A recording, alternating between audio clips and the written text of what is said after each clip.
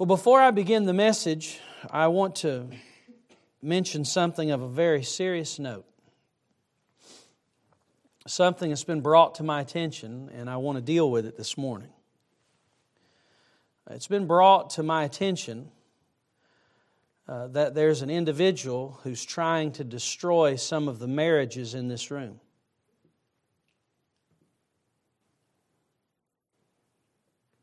It's been brought to my attention that there is an individual who's trying to stir up lots of animosity in the dorms.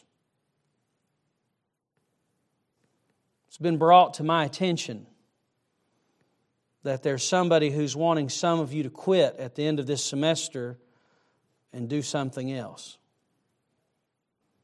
And I want to call that individual out this morning. That individual's the devil.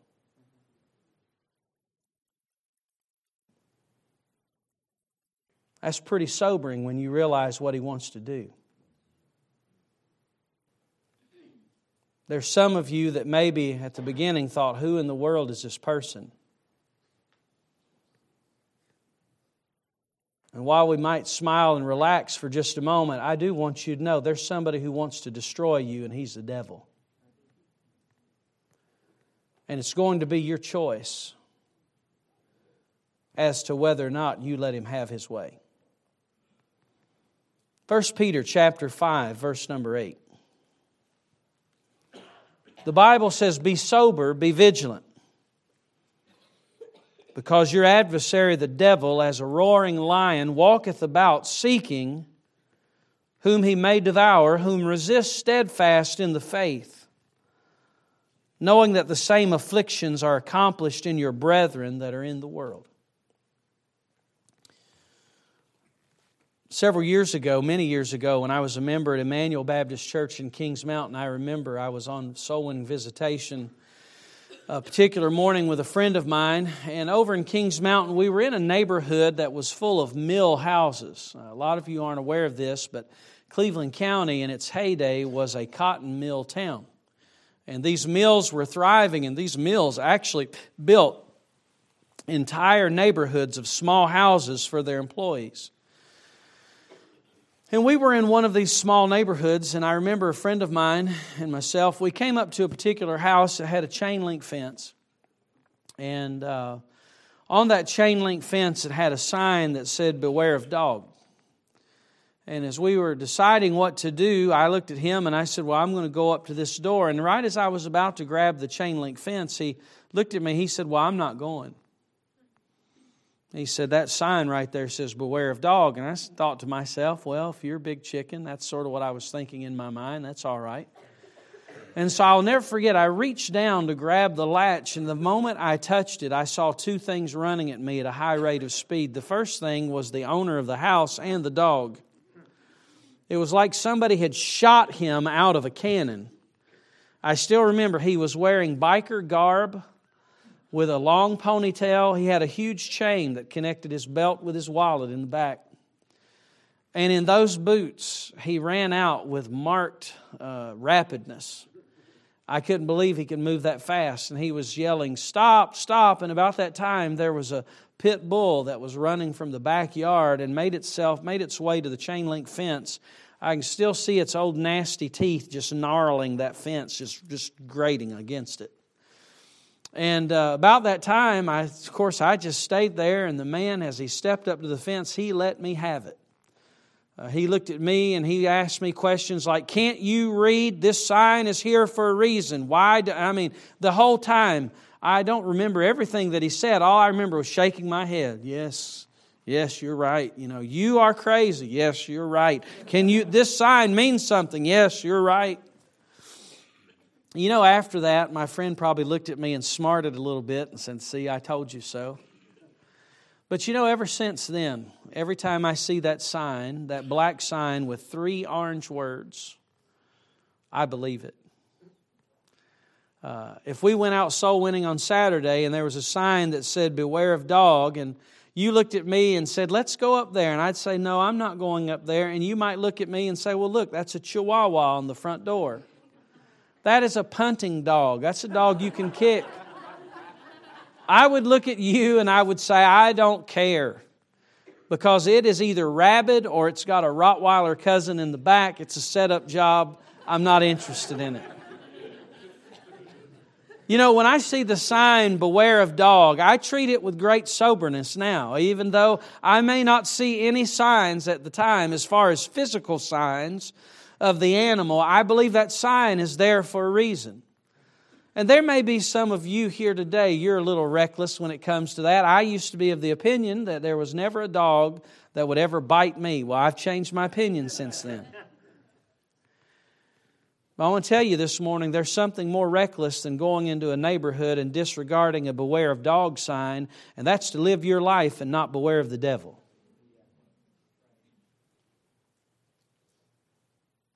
Now, while I believe that our student body is filled with common, ordinary people who are called by God and have a distinct purpose,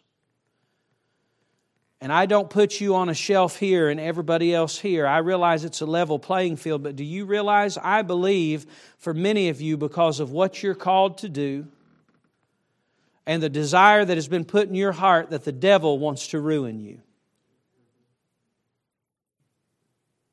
Knowing that if he can ruin the person who is heading into the service of the Lord, that he can impact future generations and even discourage those that are around him. And so today, if there's not much that you remember, there are 3 words that I want you to remember, and here they are: beware of devil. And I want you to see it through the eyes of Peter this morning. The first thing that I want you to see is our exhortation in verse number 8. Before Peter ever talks about the devil, he gives 2 shouts of exclamation to tell us to be careful. Now, if you've never seen a contrast in Scripture, I'm going to tell you, there's a great contrast between verse 7 and verse 8. In verse number 7, casting all of your care upon Him, for He careth for you. That's God. You've come to chapel and you're heavy today. God says, give me your care. As Kayla shared in her testimony, obviously there's a burden on her heart. And while the world says, I don't want your burdens, God says, listen, there's nobody like God. In one verse you find God who loves us the most, and in the next verse you find the one who wants to destroy us. And before Peter can even utter his name, he says, be sober. Be vigilant. It's sort of like if we were walking through the woods and we saw a big snake out there. Usually if we're walking through the woods together and I see the snake, I'm not going to say, look, snake, wow. Usually my first response is going to be, stop. Before we even talk about the danger that's ahead, I'm concerned about the security of the people that are with me. I believe that's exactly what Peter does. Before he even talks about the adversary of the devil, he says, be sober, be vigilant.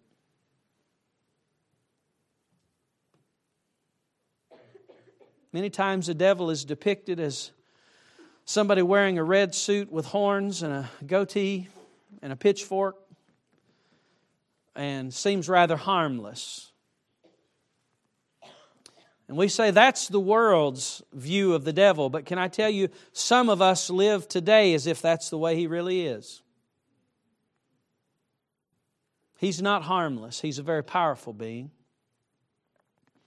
And he wants to destroy you. My question to you is, are you being sober? Are you being vigilant? The idea of being sober is to be clear-minded. To be serious-minded. Many times when we hear the word sober, we think about the contrast of soberness and drunkenness. You take a man who's intoxicated, his mind is blurred by alcohol. You take a person who's sober, their minds are crisp. You take a person who's drunk, they say things that they don't even realize what they're saying. You take a person that's sober, hopefully he's speaking with self-control and awareness. I want to ask you about this idea of the devil. Are you being sober when it comes to the idea of your adversary? Are you being clear-minded? I remember one night growing up, I was just a kid. And you don't see this so much nowadays. This really dates me. But back and during that time, you used to have a lot of door-to-door salesmen. And one of the things that the salesman was selling that came to our house that night was a set of encyclopedias. Now, I know that's hard to believe. Some of you are like, yeah, we have Wikipedia. Let me tell you, Wikipedia is about authoritative as a rotten limb sometimes. Because people like you get on there and enter the information in, you know. We could make you out to be the greatest thing since a slice of bread. Just give us 10 minutes and we can do it. But there actually used to be a day in which printed encyclopedias, I know that's archaic, but they used to sell them. And an encyclopedia salesman came to our house that night, and I was already embarrassed because my father was intoxicated. And I still remember that night, my mom let him in, and he gave this whole spiel about these encyclopedias. And I mean, just brought out a whole bunch of books. And he basically told my dad, he said, Mr. Beal, he said, won't you buy these encyclopedias for your son? It'll really help him in school. I'm probably on the inside thinking, no, I don't want those. But anyway, I remember my dad, after the presentation, he looked at the man, and he was intoxicated. He said, well, how much are they? And the man said either $1,350 or $1,450, and I knew that was like $1,300 or $1,400. And I could not believe what I watched my dad do. My dad looked at him and he said, I think I'll buy them. He pulls out his checkbook and he writes out the check and he hands it to the man. I'm watching this and I'm blown away. And then the man looks at the check and just shakes his head. You know what my dad had done that day? My dad wrote him a check for $13.50. I'm sitting on the couch as a 10-year-old or an 8-year-old, and I was in disbelief. I knew what he was saying, but a 50-year-old man didn't know what he was saying. The reason why was because he was intoxicated. He wasn't sober. What was obvious to a child wasn't obvious to him. I don't tell you that this morning as much as a discredit to him, as much to tell you as a warning of alcohol. It'll do the same exact thing to you. But you know what breaks my heart? There's times when you see young people whose lives are filled with potential and energy, and you know what? They aren't sober enough to see the danger ahead. You know, there's some of you've never touched your first drop of alcohol, and you know what? You ought to be congratulated for it, and you ought to never touch it. But there's some of you, while you've never touched your first drop of alcohol, let me tell you, you're not intoxicated with the devil's drink, but you're intoxicated with your own lust. You're intoxicated with your own way, and you can't see straight. No wonder Peter said, be sober. People try to tell you something and you just refuse to see it. I mean, people that love you and people that are invested in you. If you're here today and people that love you and have sacrificed for you sit you down and say, listen, you're going the wrong way. Listen to me. If you disregard that and you blow them off, more than likely you're intoxicated with something.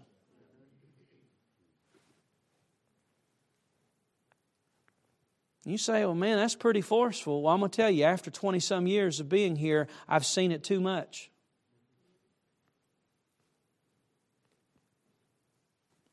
I want to ask you to be sober this morning. I'm going to tell you, just like Samson was not sober, and it led him to destruction with Delilah. 4 times she tried to woo to him the secret of his strength. On the 4th time, he finally gives it in. Why? Because he was so drunken with lust, he could not see what was obvious to everybody else in this room. When I read the book of Judges and I get to Judges 14, 15, and 16, I start shaking my head. When I read Judges 16, I start jumping up and down inside. I'm like, Samson! Samson, can you not see what's going on? He couldn't. Why? Because he wasn't sober. Peter said, be sober. And then he says, be vigilant. It's the idea of being on the lookout. Let me tell you something. God will use the devil will use the weakest link in your life to break you and to destroy you. And not think twice about it. What's the stronghold in your life? What's the part of your life that you know can be exploited and the devil could use to ruin you? Every one of us, we have a weak link in here, whether you want to admit it or not. I've seen some people, they wanted to make money, and they made money, and they lost everything else in the process. I've seen other people, they just wanted to live freely and have their own will and their own way, and they destroyed people in the path. They got what they wanted, but they lost what they had. But what part of your life is that weakest link? Be vigilant. Be on the lookout. When I was a kid growing up, before video games became very popular, back when I was a kid, video games were very elementary. The Atari 2600, basically you had pixels and a stick. And it was amazing. We entertained ourselves for hours pushing one button and working one stick. Now you play and you've got 400 buttons and triggers and cheat codes and everything else. But, you know, it used to be pretty basic when I was a kid. But during those days, we actually played outside. You know, it had some great virtue. One of the games we played in elementary school was Red Rover, Red Rover. You remember playing that? We would all gather hands together and we would say, Red Rover, send so-and-so right over. And boy, I loved it whenever they called my name. And whenever they called my name, I would look and I would scan that other line. And when I scanned that other line, I didn't look for two boys that were built like me wearing husky pants. It's like running into death. But I'll tell you exactly what I did. I'd usually look and find the two girls that were the most disinterested in the game, that are just holding hands by pinkies and just sort of sitting there biding their time. And I would take off running and I'd act like I would run one way and then I'd zoom right in between them and I'd grab them each by the hand and take them back to my line. And if we lost, it wasn't going to be my fault. Some of you are like, well, boy, you're such a coward. That was really wimpy to do. Well, I was just a kid, so forgive me. But you know, just like I would look and I would scan that line, listen, you better be vigilant because for some of you, listen, there may be a gaping hole and the devil will do whatever he can to exploit it. And you're foolish if you think he won't. Be sober. Be vigilant. That's our exhortation. But the second thing that I want you to see is I want you to see our enemy. It is very easy for us to misidentify the enemy. Can I give you an example?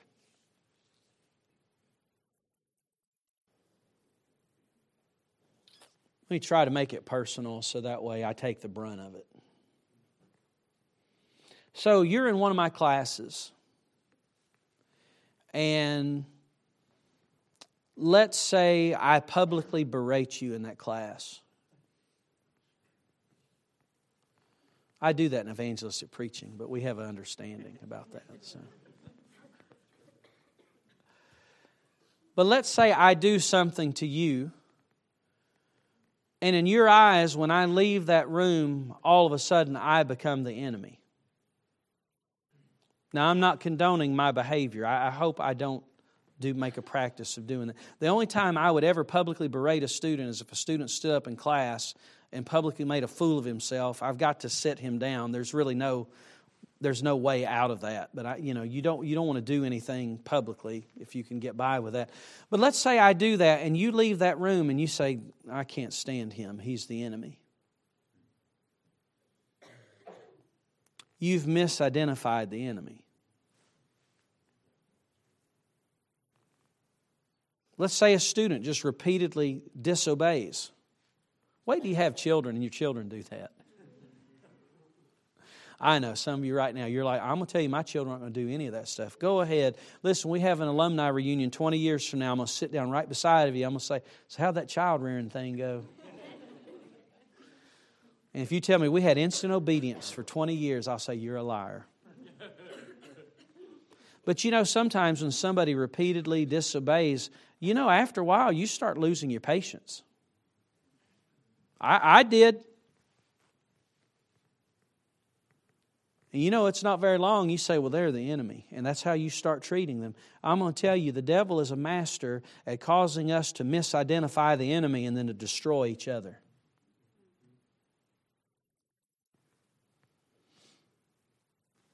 You know, right now, I'm not really concerned. I don't know that Calvinism's knocking on our door to destroy the school. I've found the only way to keep Calvinism out is just to be vocal against it. You have to put your flag in the ground every once in a while, wave it. But you know, I don't really see that as the biggest threat to destroying this school. Financially, right now, we're praying some money in towards the end of the year to get everything done that we need to, and to replace projectors and, you know, get things started. But, you know, I at this point in the history of the school, I don't think it's financial ruin. I'll tell you, but what could ruin this school at the drop of a hat is misidentifying the enemy and just shooting and killing each other.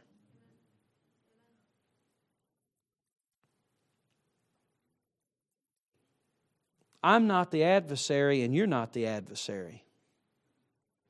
But the devil is. The devil's a master of making the teenager think, well, my mom and dad, they hate me, they're the enemy. The devil is a master at us thinking that students are the enemy or a teacher is the enemy. Listen, and we start thinking that way and we start acting that way, the Bible says, but take heed lest you bite and devour one another in Galatians chapter 5. That's what happens when we start thinking that each other is the enemy, and we nip and we tuck and we bite, and before it's over with, you're gone. So I want to take a moment just to tell you about the real enemy, the devil. Notice in verse 8, it says, because your adversary, the devil. That's plain and clear, isn't it? You know, sometimes growing up, I'd play basketball and we were playing, and because we weren't wearing jerseys, you couldn't tell who was on what team. And what's really aggravating is when a guy who's on your team one game, he's on the other team the next game, and he looks at you and he's like, here, throw me the ball. And then he throws it and he marches to the other side and shoots it. I'm like, I want to kill that boy. He just exploited me. Sometimes you get on a basketball court, you can't tell who's who, but the Bible here makes no qualms about it. Your adversary, the devil. When you think about the devil this morning, listen, the devil in John chapter 8 and verse 44, he's described in no flattering terms by Jesus himself. In John 8:44, Jesus talking to the religious crowd, he said, ye are of your father the devil, and the lust of your father ye will do. He was a murderer from the beginning, and abode not in the truth, because there's no truth in him. And when he speaketh a lie, he speaketh of his own, for he is a liar. Now that's what Jesus said about the devil. That is his character. That is his desire. The Bible tells us in Jude verse 9, it talks about Michael the archangel having an encounter.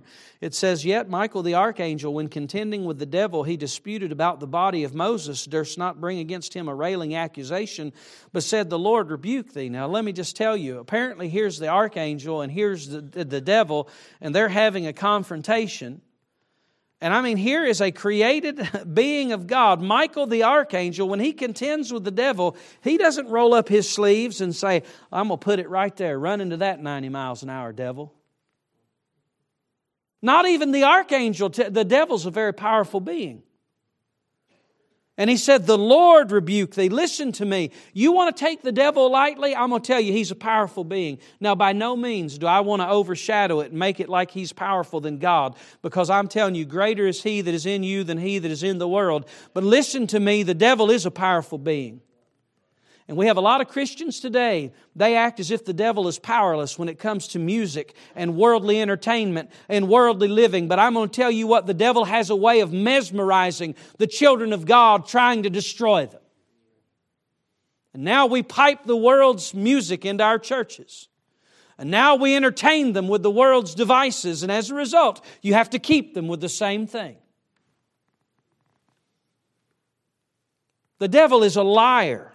The devil is a powerful being. Revelation 12 and verse 9, and the great dragon was cast out, that old serpent called the devil and Satan, which deceiveth the whole world. Do you like being deceived?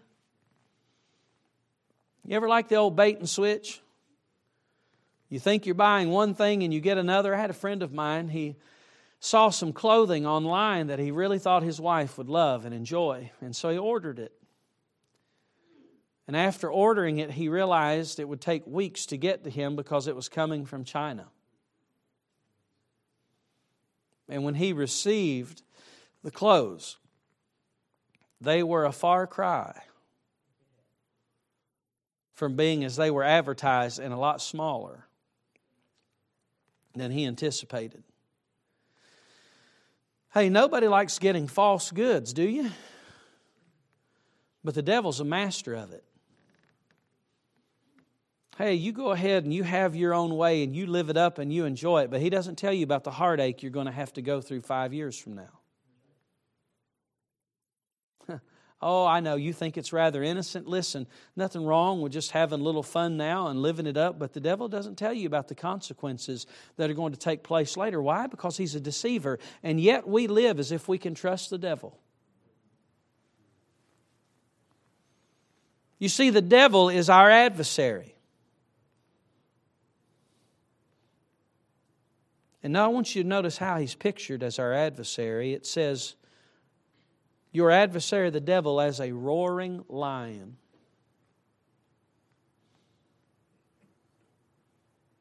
You know, there's a lot of animals that girls would say are cute. I don't really know that guys use that word much, and if they do, they ought to stop it. A girl sees a rabbit, and she's like, that's cute. A girl sees a cat. Now, I'll admit, this one, I can't understand it, but she says, that's cute. I have trouble with that. But you know, when you come to a lion and you see a full-grown lion and it's roaring, that's not cute. As a matter of fact, wouldn't you agree that that's a deadly animal? You'd say, if I had a choice between playing with a rabbit or a roaring lion, that's no competition. Give me the rabbit. Why? Because the picture of a roaring lion, listen, God drew that picture for you today. When my daughter was little, she'd bring a picture to me and she'd say, Daddy, I drew this for you. And I'd look at it and say, what is it? And she'd say, I don't know. And she'd walk off. And I have some of those, even to this day. I have those pictures. She drew that picture to me, and even though she didn't know what it was important enough for me. I thought, man, this I just need to have it. Listen to me. God Almighty in 2022 has come to you today, and He said, I've drawn you a picture, and that's the devil, and yet you disregard the warning.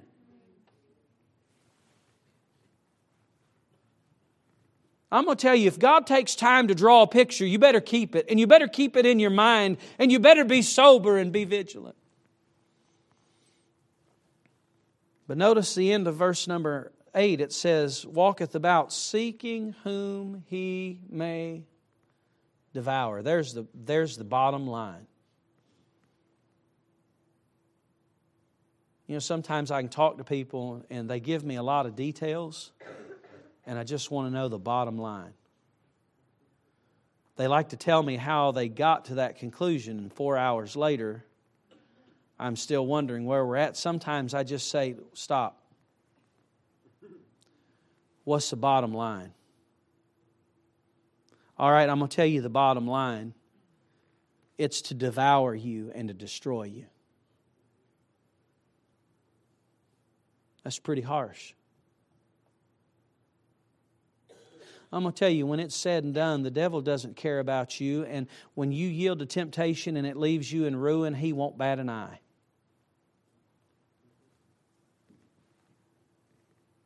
He wants to drink you down and devour you just like that. That is the devil. He is our adversary. So number one, we see our exhortation. Number two, we see our enemy. And before I give you the third point, let me just say, I'm not the enemy, you're not the enemy, but the devil is. And here's the last thing that I tell you. It's our escape. How do How do you win against this enemy? How, if he is a lion, listen, if you put me in a room with a lion, he's much more agile than I. There's really no way that I, in and of myself, can win. And that's why you need to read the first part of verse 9, where the Bible says, whom resist steadfast in the faith. Can I tell you? It's basically this: without God, you don't have a chance. Let me tell you, without Jesus, it would have been hell. And as a Christian, without God's help and without God's strength, it'll be ruin and heartache and sorrow. Whom resist steadfast in the faith. Let me give you 2 verses to keep in mind as you think about this idea of escaping the devil. The first one is James chapter 4 and verse 7. In James chapter 4 and verse 7, you're going to find a word that's used there that's used in verse number 9. It's the word resist. And in James chapter 4 and verse 7, the Bible says in the latter half, it says, resist the devil and he will flee from you. Now I'm going to talk about that in just a moment. But we do ourselves a great disservice when we ignore the first half of James chapter 4, verse 7. You say, well, what do you mean? I want you to see it. James 4 and verse 7, submit yourselves therefore to God. Resist the devil, and he will flee from you. In a moment, I'm going to tell you, listen, we have to resist the devil. But I'm going to tell you, you're not even going to make it there until, first of all, you submit yourself to God. You know, it was interesting when I was growing up as a teenager, and this dates me, but at the time I had a real problem with music, and I had a whole cache of cassette tapes. I know, that's embarrassing to even say. Like cassette tapes, that's so archaic. It's okay, I wish... one day it'll come back into vogue and style. I mean, they're playing albums again, so, vinyl. So it's just a matter of time cassette tapes will make their course. But I had a whole stash of music that was just devil's music. It's just all there was to it. I know some people would say, well, that's just... No, it was. Listen to me. When you have genres of music that sing about the world and emulate the world, it's the devil's music, period. And boy, I'll tell you what, I was like, well, I'm just going to set those things aside, and then I would pull them back out, and I'd listen again, and I'd get convicted, and I'd set them out to the side. But I'm going to tell you what, there came a day, boy, you're talking about God putting His thumb on you. God put His thumb on me and said, listen, Bill, what are you going to do? You're just going to keep just riding this fence? And I remember that day, I'll tell you what I did. I know I did. I submitted myself unto God.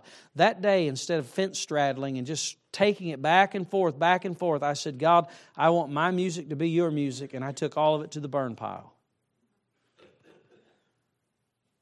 But you know what my problem was? My problem wasn't what my hands were doing with that material. My problem was what my heart was doing with it. And there's some of you, listen, you've got some battles and you say, yeah, I'm trying. I've got all kinds of programs and I've got all kinds of this and that and I've got all kinds of safeguards. Listen to me. Those things, I'm not minimizing them. But if you don't submit your heart to God, you're trying to use fleshly restraint. And it may be for some of you, listen, instead of getting back into the same old things over and over again, submit yourself, therefore, unto God, then resist the devil. Take active measures to say, listen, listen, whenever I would fight somebody as a kid, when my cousin and I would wrestle, and he would grab his arm around me like this, I would grab my arm and I'd rip it off. I'd resist him. And I'm going to tell you, when there's a tentacle that comes down in your life, you've got to reach down and say, oh no. But if you don't submit yourself to God to start with, listen, you're going to make a mess. And then the second passage that I remind you of is Ephesians chapter 4 and verse 27, where the Bible says this, neither give place to the devil.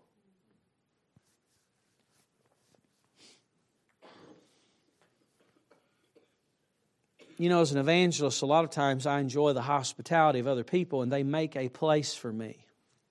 Sometimes that place is a room in a church building. I remember one time I slept on it was a wire contraption that you unfolded. I still remember when I slept at night, I felt like the letter U. But somebody made a place for me. Other times I've stayed in a mother-in-law apartment. Sometimes it's been a room in a house. There's friends that I've made all over the country. Why? Because they made a place for me. Usually when you make a place for somebody, it's somebody that you want to entertain, right? Let me ask you, have you made place for the devil? You say, that sounds foolish that a Christian would make place for the devil. Well, I agree with you, but we do it sometimes in our phones, in our minds, in our relationships. Hey, what's the one part of your life you don't want anybody else knowing about because you knew your parents would be disappointed and you know that, it's just not right? Can I tell you, if there's a place like that in your life, you know what? More than likely, you've made a place for the devil. I know I started the message today with a little bit of sobriety that probably put some of you on edge. But it wouldn't hurt every one of us to have that same seriousness as we end this message. Because the devil doesn't want you in school next semester. The devil never wants you to make it to the ministry. The devil wants you to live disillusioned. The devil wants to take your relationships and destroy them, and he'll do anything he can to do it. And while, yes, greater is He that is in you than he that is in the world, listen to me, the people of God better start being sober and being vigilant.